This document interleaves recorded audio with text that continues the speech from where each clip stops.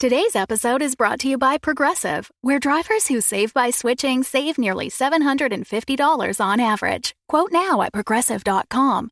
Progressive Casualty Insurance Company and Affiliates. National average 12-month savings of $744 by new customers surveyed who saved with Progressive between June 2022 and May 2023. Potential savings will vary. Hi, I'm Ryan LaPlante, and I'm one of the crazy founders of Dumb Dumbs and Dice, the production company that's made the video you're watching or the podcast you're listening to right now.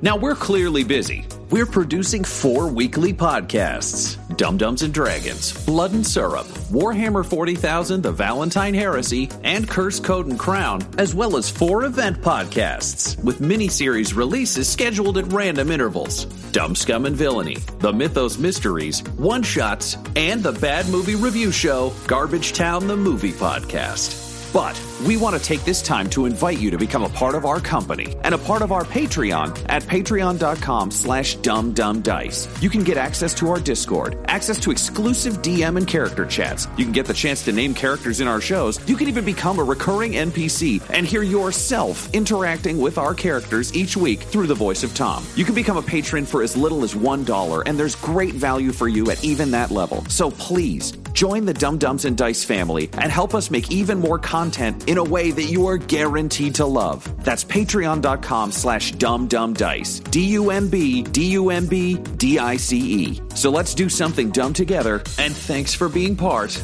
of our stories. I am Executron, god of merchandising, and I came into existence because Dumb Dumbs and Dice has its own merchandise. That's a god pod, get it? Dice? Merchandise? Anyways, you can get t-shirts, hoodies, spiral notebooks, clocks, wall art, throw pillows, bags, and even stickers emblazoned with your favorite Dumb Dumbs and Dice characters and their catchphrases. Go to redbubble.com/people/dumbdumbdice. That's DUMBDICE. One more time for the mortals in the back. redbubble.com/people/dumbdumbdice. Get your merchandise today. Welcome back, my kindred, to Blood and Syrup, a Vampire the Masquerade live play podcast. I am Sylvania Dracul, your host through this world of darkness. The coterie finally made their way to the Sanchi General Hospital. Doris sought to use maggots to both heal and experiment on her arm. Val brought along a stunned Evangeline, and Everett awoke to news of the death of Cain, the Brujah clan leader. How will the coterie face the day ahead, knowing they must leave yet another crime scene for the day shift? Abandon hope, all ye who listen here.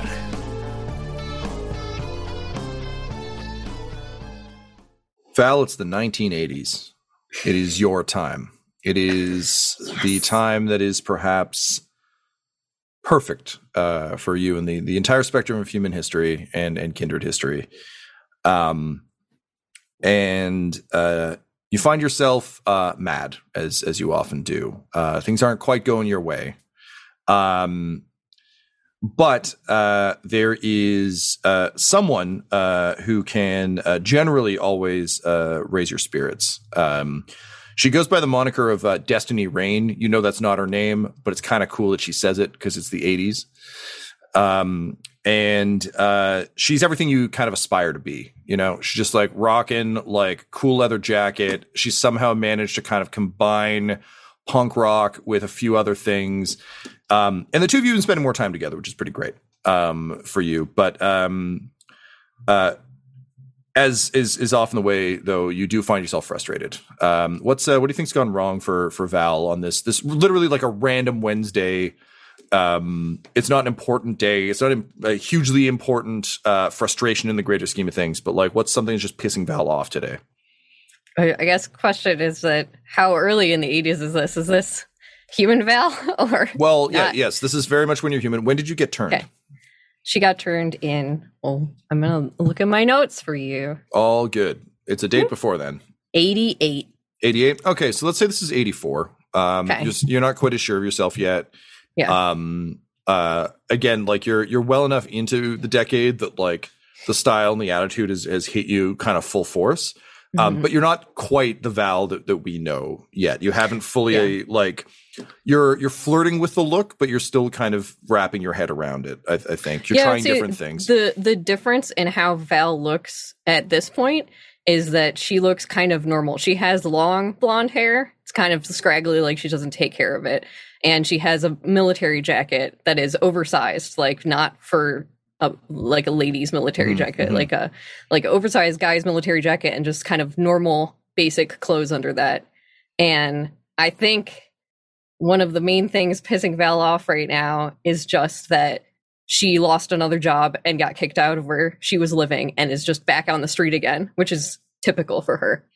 Great. So I think then we'll say that so Destiny has she's gone full Mohawk. It's not like the huge because where were you based? You're based in the States, right?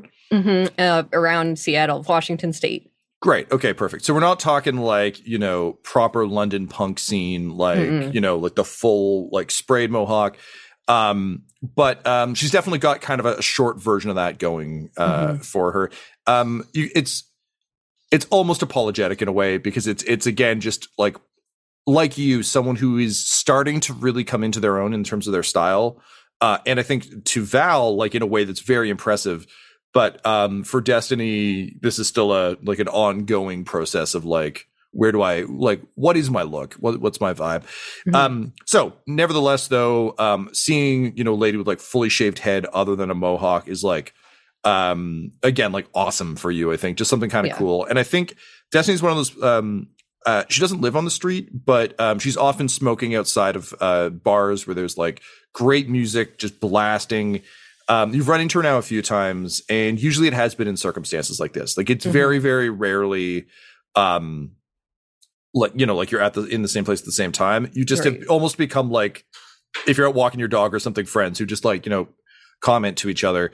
So sure enough, I think that that's how they met, because Val also smokes. So they probably would have just been standing outside underneath a ledge when it was raining, and then kind of run into each other that way. Great. Okay. I love that. So it's given that that's kind of your bit, you're kind of hands deep in your pockets. If I assume kind of like a Vietnam style, GI jacket, because a lot of those have been kicking around. Hands stuffed in. It's Seattle, so you've got low gray clouds. It's nighttime. It's just starting to spit rain. Kind of makes the entire place an amazing kind of neon soaked beauty for a brief second after a long day of gray tones. But you start making your way.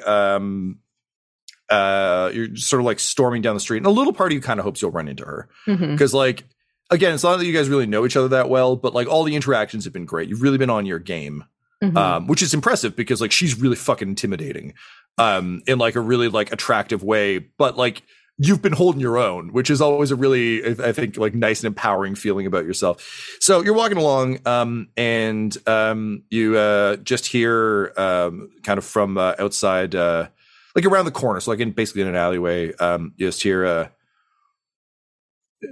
"Hey, Miller, you got a light?" She'll stop and turn to that. If that's Destiny, she would definitely. Yeah. And you turn, and you see the faint glow of a cigarette in the alley, and Destiny, very clearly having a lit cigarette, just takes a drag off it, and just gives you one of those proper devilish grins. Just kind of lit by kind of the faint light of the cigarette as the rain kind of he's slowly soaking the mohawk. So she's almost got a widow's peak situation going on.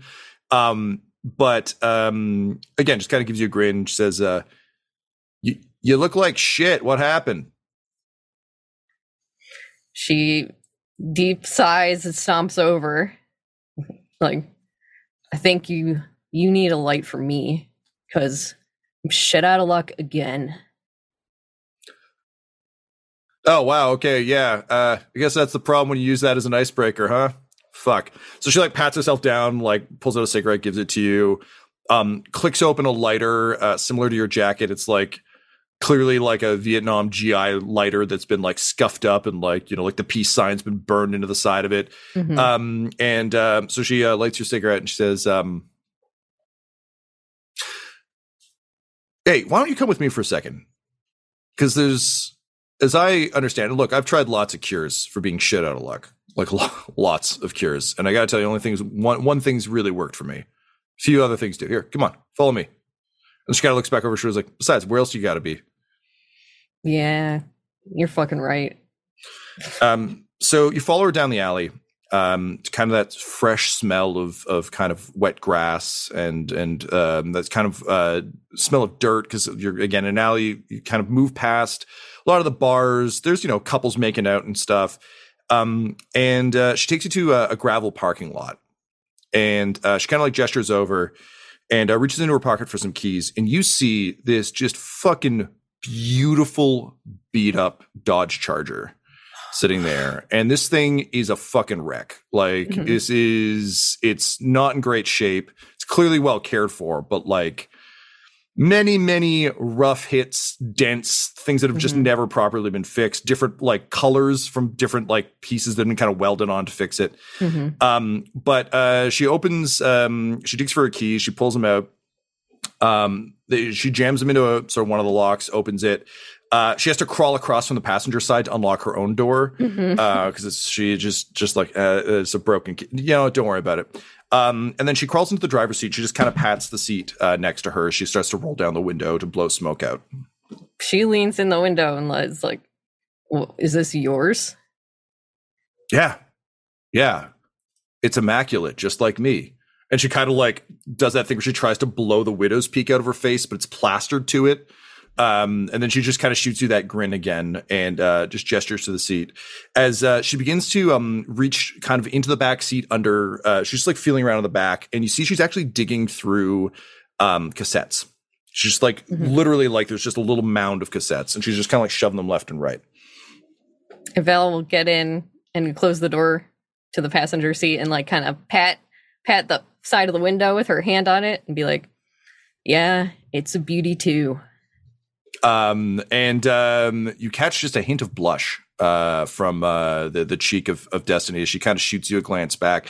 And for a second, you see her the way you assume she sees you, like just kind of the younger, more elemental version of who you're eventually going to become. And it's actually a fairly revealing look as she's digging around.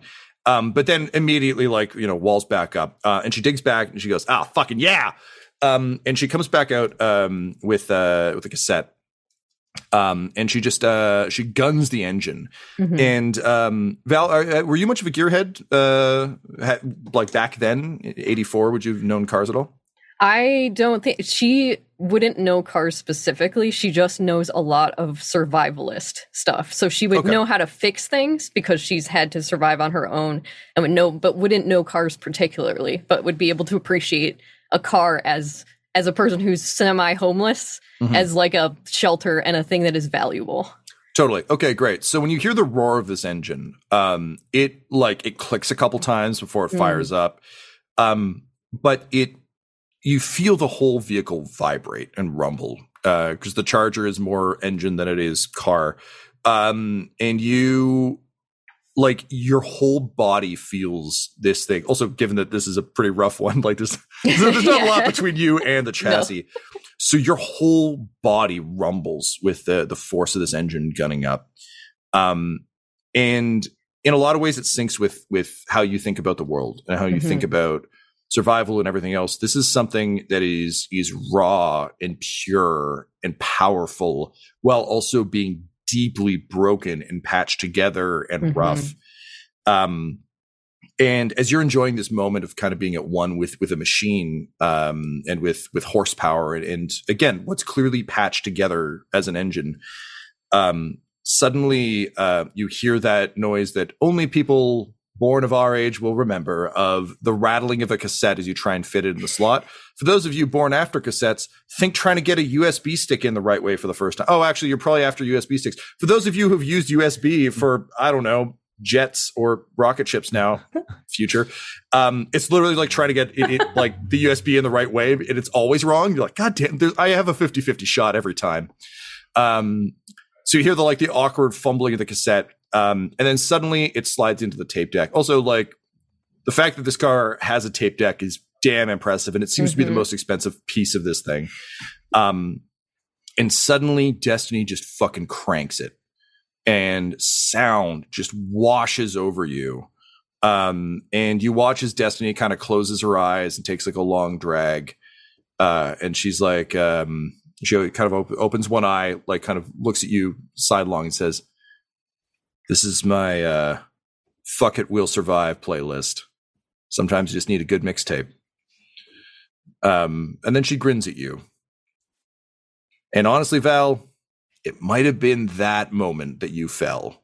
And later, Destiny would admit that was the moment for her too. You're in a car with Evangeline. The year is 2021. Things suck. Tape decks are a relic of the past. But Val, you are not great at sitting quietly in a car with someone who is very, very fucked up. But Evangeline is clearly very fucked up. And as someone who has survived so much yourself, you know where she's at. You don't necessarily know. Evangeline, you haven't told Val your whole history, right? No. Okay. No, so, everyone knows that I'm like pretty recently turned, but no. So I think even just that, and the fact that she knows that you're soft, you're because Evangeline, you're an weather anchor in like a city, right? Are you in Calgary? Yeah. Okay.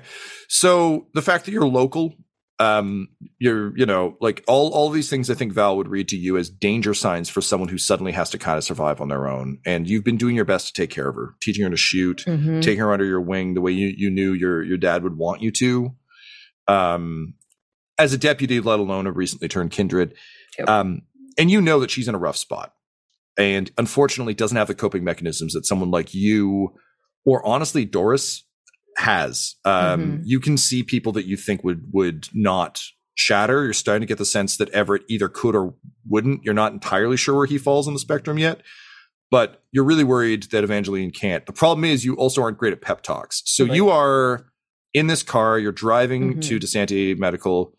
Evangeline, what are you still just in that same like shell-shocked, staring straight ahead mode you were back in the auditorium? A little bit. It's gone down a bit. I think it's more like she's still kind of quiet, staring ahead, but she no longer has like adrenaline coursing through her body that's like fucking her up. It's like she can think a little bit more now. Okay, so you're actually now in the kind of worst part where your functions are coming back, and now where you just and your body just gets totally depressed after that. You know what I mean? Great. So Val, you've picked up on this, and I think that's exactly why Val wanted to stick by Evangeline, because she does realize that Doris is super old, and like Everett, she doesn't fucking know him. So sorry, but Evangeline, she has helped and does feel like she's young and it's new for her. And also there's a little bit of mom instinct in there that she can't help now. It's unfortunately part of her. So, but. So with that in mind, and particularly I think with that sort of maternal instinct that you've developed by raising a son, but also by glomming onto a father figure so carefully and realizing the benefit you got, you start to think about comfort. And you can't do it with words. You can do it with fists, but you don't think punching her or like slapping her and being like, get it together is necessarily what's going to work here. And unbidden, the memory of music just washing over you in a better car than this one. And for a second, you feel that twinge of rage that Cherry is in parts unknown are being fixed up, I believe now. But like, strange mechanics are working on her, and that's not great. You can't necessarily trust that. But from the corners of your memory, the feeling of music comes back to you. Is it a good memory or a bad memory? I think it's a pain. It's painful because it's like that. It was another person in another life, and it hurts to feel any of that stuff. Fair enough. So I think that what she would say to Evangeline, thinking about distracting her, it would be silence and her drumming her fingers on the steering wheel, and then just, I know that fucking sucked, but we're gonna get through this, and we're just gonna survive. And what song do you put on? Assuming that there's there's in whatever car, I assume you stole, or did you take one of this is the police cruiser. Yeah, okay. It's a squad car. Great. So yeah, you've got Sirius XM. You can find something somewhere. You're paying far too much a month, but it's worth it. I think then it's just to like wheel through, and there's a few moments where it's like a nice something calming, something that would be gentle, and then just switch to like hard rock and it's AC/DC and it's like, yeah. Great. Evangeline, is this comforting to you, or did you hear a song that would have been comforting go by? This is not comforting at all. Trying to think of like a comforting song that would go by. I do think, some like REM comes on for a second and she's like, oh, but as a kid of like the late 80s, early 90s, that was pleasant to her. But no, and she just kind of turns her head, like kind of literally like flops her head over, looks at Val, and then just like turns back to staring out the window. Val, as the parent of a 20-something, like, this is, you're well in your territory now. Disinterested teenage look away. Good. That means you're reaching her. This is the only play we've got in the book right here. This is it. So with AC/DC's high screeching vocals burning the way, Dale, you make the unfortunate and uncomfortable ride to DeSanti, handling what to you feels like a bus that runs on elastic bands, because after you've had that much horsepower, driving a fucking civilian being a cop in this case vehicle is just a real letdown. But eventually you pull up to the hospital. Having all made your way to DeSanti, you are of course known to DeSanti. The nursing staff obviously is aware of you. You touched base with them before. You're kind of quickly ushered to a private room. The sheriff's position obviously holds a rather distinct place on the hierarchy here. So you're all kind of rushed in, and honestly, I feel like, Doris, they're just doing your surgery as you sit there. I assume kind of like kicking your feet off the bottom of the bed. Feet don't touch the ground, so she's just kind of like, waving her feet. Yep. So they're going to work on that. Everett, you're kind of propped up in a bed. They kind of, I think, probably set you up with like a blood with a straw, so you can kind of drink it at your leisure, but you're kind of slowly being brought back around. Is it human blood, or do they know that I have... Oh, that's a good question. A fixation.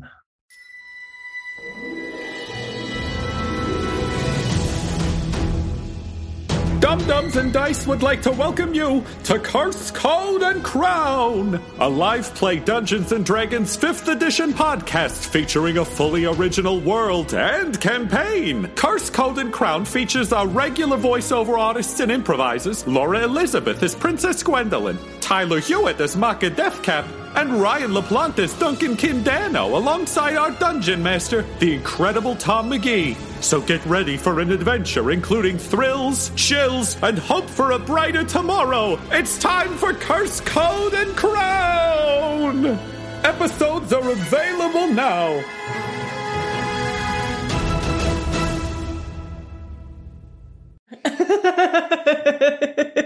Tyler. How much contact have you been in with Ridley since you arrived? Because he only...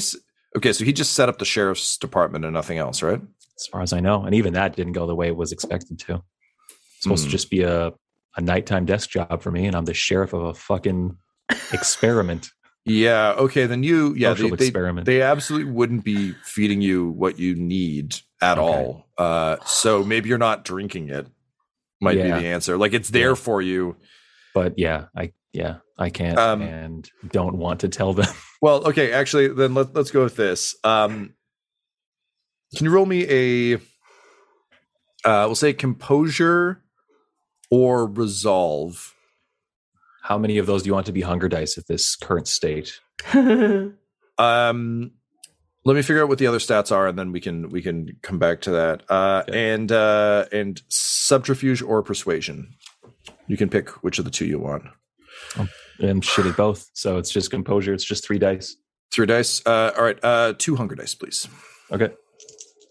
This is to determine if you're able to fake it long enough for them to leave you with blood that you can sip, or if they set you up with an IV. That's 2 successes. 2 successes. Okay. You managed to convince them, partially because you're able to pull rank, that you're fine. You'll do it yourself. And they kind of look at you and they remember the old sheriff, and they're kind of used to like square-jawed cowboys refusing help. So they leave you with like, a pack with a straw, and they're just like, we'll come back and replenish this every 20 minutes until you're feeling better, which at least means you don't need to be constantly drinking it, but you do need to figure out what to do with it. So you're sitting there, and I think you're still strapped in, but like you've got a tray over your chest with it like kind of at mouth level. So you also can't like, fucking pocket it over the shit. You can't shoulder it in case there's, but you're all finally together again in a room. Val, you bring Evangeline in. Evangeline, you're now like walking under your own strength, I think. Yeah.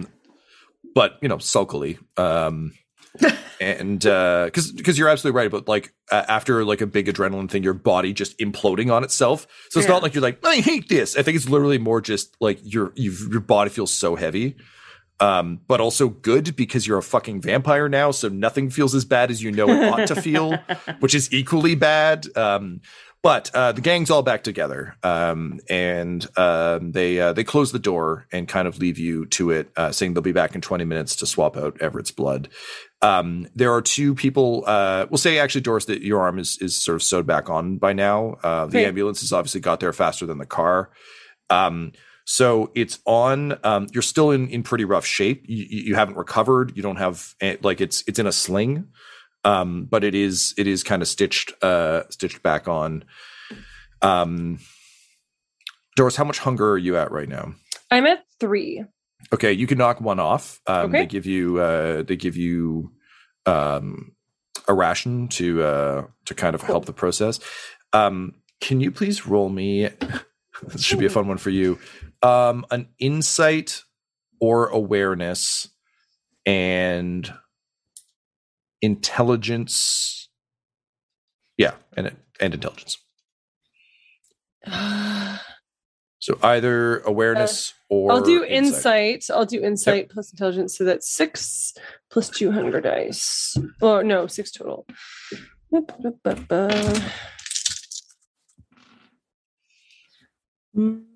Oh no. That's only 1 success on a hunger dice. Okay, fair enough. Yeah, you receive the blood. Honestly, it's still strange to you, Doris, that people just hand blood out in packets. That's kind of quaint and strange. The future's odd and not at all what you thought. It's stupider, but here we are. But unfortunately, with a roll that poor, that's all you get from it is amusement. That's fair. Yes, you can drop yours by 1. Evangeline and Val, you can also drop each of your hunger by 1. Cool. And actually, both of you can roll me that same check if you would. What was it? Intelligence and awareness or insight. Okay. Dealer's choice. They both suck. Oh wait, no, that's good. Oh wait. Oh, yes. Yeah. Oh, awareness. Yes. Yes, that is an option. Yeah. I got 1 success. 1 success. Crap rolling tonight. Cool. All of you get your bag of blood. It's nice to have blood. What a day. So that's something. You're all finally back together, and you get your first moment to debrief. Everett, you're relieved. You'd heard they were fine, but to actually see everyone in one space, I think, is rather a relief. But yes, you're all finally back together for the first time. Now, I will say the sun is rising. It's been a hell of a night. So you don't have a lot of time. You have just enough time to kind of get lightly caught up, and then it's going to be coffin time for all of you. So don't think of this as like a long extended thing. Think of this as like well, that happened. Closing thoughts, and then let's hit the coffin hay. I think Doris would walk over to Everett and just kind of look him straight in the eye. He's strapped down. He can't do anything. Yeah. Well, just very, very sincerely, just say, Mr. Everett, sir, Mr. Sheriff, I sincerely hope that your first day in the job hasn't given you a negative opinion of New Haven as a whole. I promise you that not every day is as exciting as this. And by exciting, I mean terrifying, but certainly unique. Sir.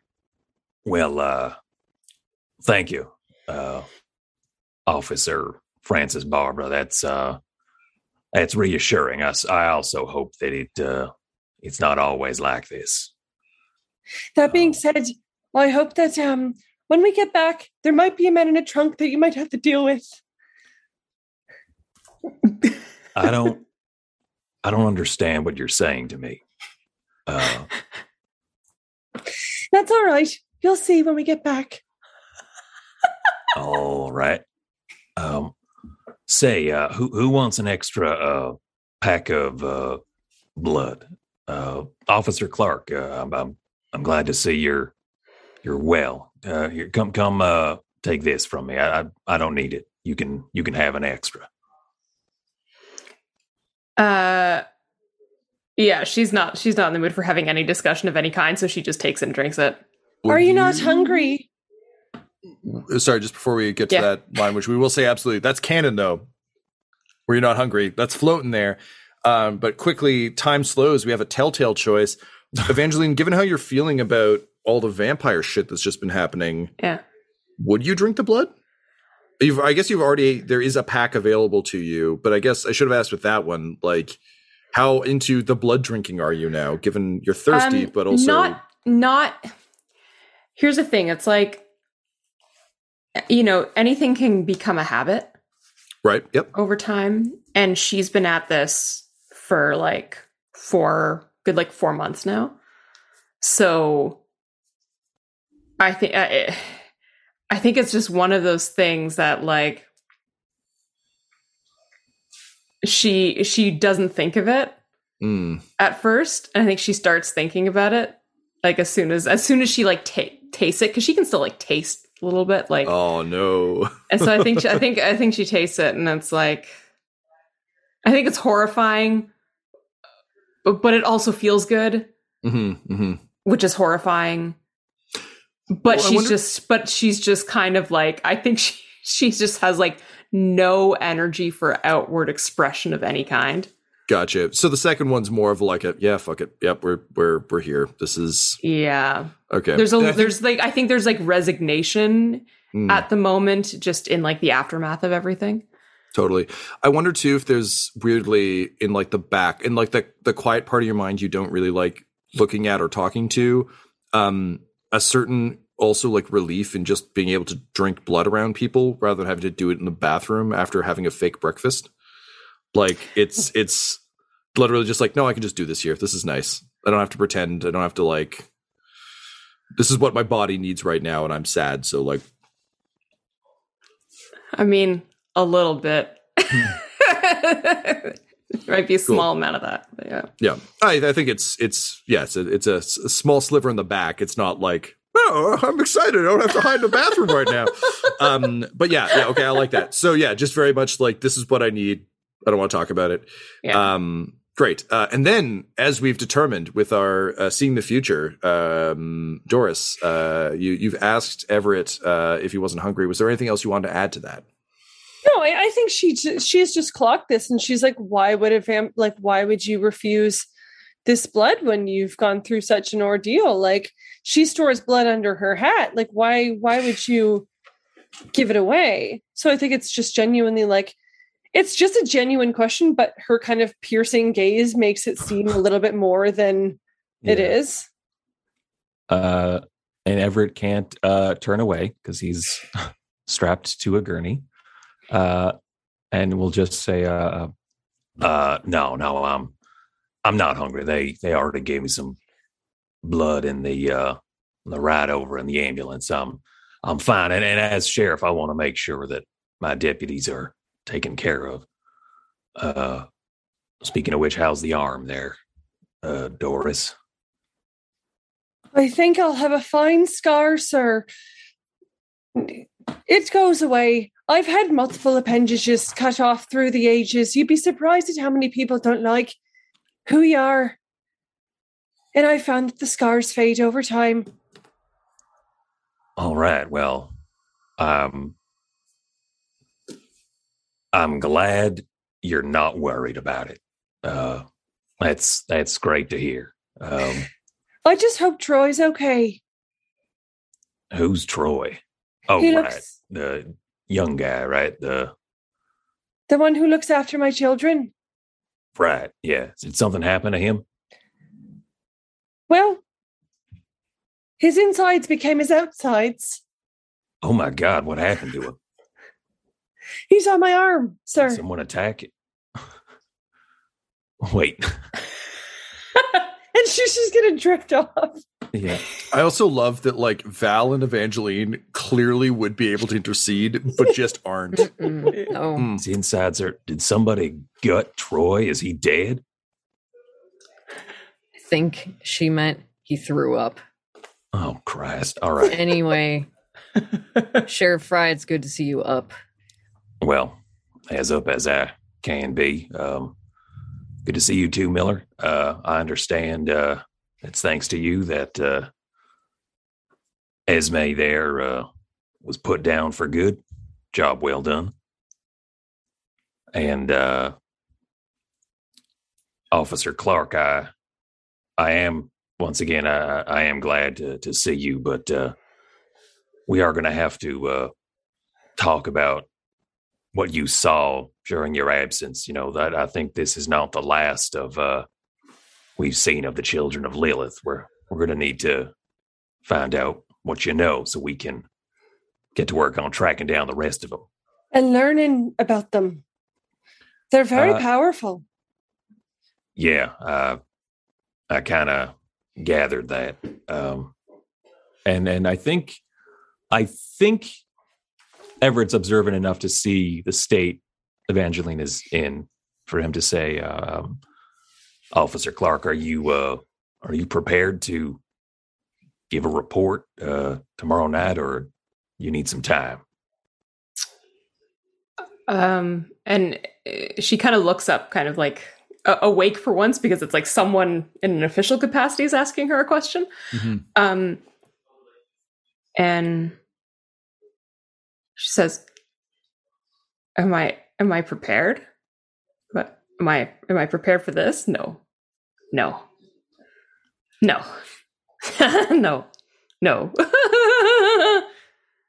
And then her face kind of falls blank again. And honestly, Everett, for the first time since you got here, you think you might actually understand one of these vampires, because that is a feeling of delirious uncertainty that you know all too well. And as Evangeline's manic chuckles descend, you all sit in awkward silence for another moment. Doris, you honestly consider jumping in like one or two times, but you're not really sure if Everett's going to say more. Like, you don't really want to step on official toes. Everett, you're so tired. You're so hungry, but you also have to pretend like you're not.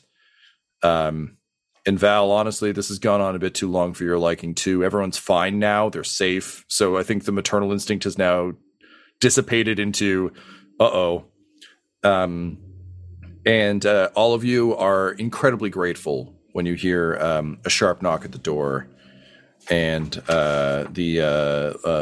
Stella, the nurse, head nurse of New Haven's hospital, with she's actually in the midst of pouring her tea this time. She has like an electric kettle in one hand that has one of those like peeling printed labels on it that just says Stella, but like stretched in a way that you would yell it in a streetcar, like it's clearly a gag she's leaning into. But it's clearly like yellow and peeled from being on something that heats up all the time. But she's just kind of pouring it into her mug, and she says, "Wow, hey, you guys are here awfully early. I'm just starting my shift, but look, I heard what happened, and I think it's time you get some rest. So, nurse's orders, lights out." And she just like hits a switch, and like heavy like barricades drop in front of the windows. The room is dropped into darkness. Those of you who aren't staying overnight are free to go, but honestly, you're all pretty beat. So I think at this point it might just be kind of like, like crashing at a friend's house. You all just kind of grab a gurney or a chair, and uncomfortably, given that you're away from your own homes and your loved ones, the four of you drift into a dreamless, uncomfortable, and slightly anxious sleep as the sun rises over New Haven. This episode of Blood and Syrup features the voices of Tyler Hewitt at Tyler_Hewitt on Twitter, Claire Blackwood at Claire Blackwood on Twitter, Del Borvik at Deltastic on Twitter, Laurie Elizabeth at EL Hamstring on Twitter, and storyteller Tom McGee at McGeeTD on Twitter. This episode was edited and mixed by Laura Hamstra, and our show log was created by Decapitated Markers at Decapitated Marker on Twitter. That's MRKR. Our theme songs are What's Really Going On Right Now by Chase Allen Willis and Traffic by Kai Engel. And our ads use the tracks No Control and Chiefs by Jazzar, JAHZZAR. All of their music is available at freemusicarchive.org. When it comes to Dum Dums and Dice, you can visit our website at dumdumdice.com, our Twitter and Instagram at dumdumdice, and on Facebook at facebook.com/dumdumdice. We also have merchandise available at redbubble.com/people/dumdumdice. And most importantly, you can join our Patreon at patreon.com/dumdumdice. That's DUMBDICE. Sleep well, my kindred. Sleep well in this world of darkness. Dum Dums and Dice has to give a special thank you to the supreme beings of our Patreon at this time: Christian Menicola, the Half-Blind Prophet, Christopher Little, Sue One, George Dolby, One True Artistry, Orion Birchfield, Lord Abradovic, Noel Lewis, Scott Garland, Anthony Griffin, Benjamin V, Gavin and Abby McDonald, Cade Peters, Richard Cranium, Anna Zed, Eric Williams, Logan, Fire Unfriendly, Acrix, Cameron Ezel, Grandma Likes D&D, Alan, Austin Nut Powers Fry, Stabby Stranger, and Jill and Noel LaPlante. If you want your name to be added to this list, you can join our Patreon too at patreon.com/dumdumdice. Thanks to them, and a little bit of thanks to you. The Fable and Folly Network, where fiction producers flourish.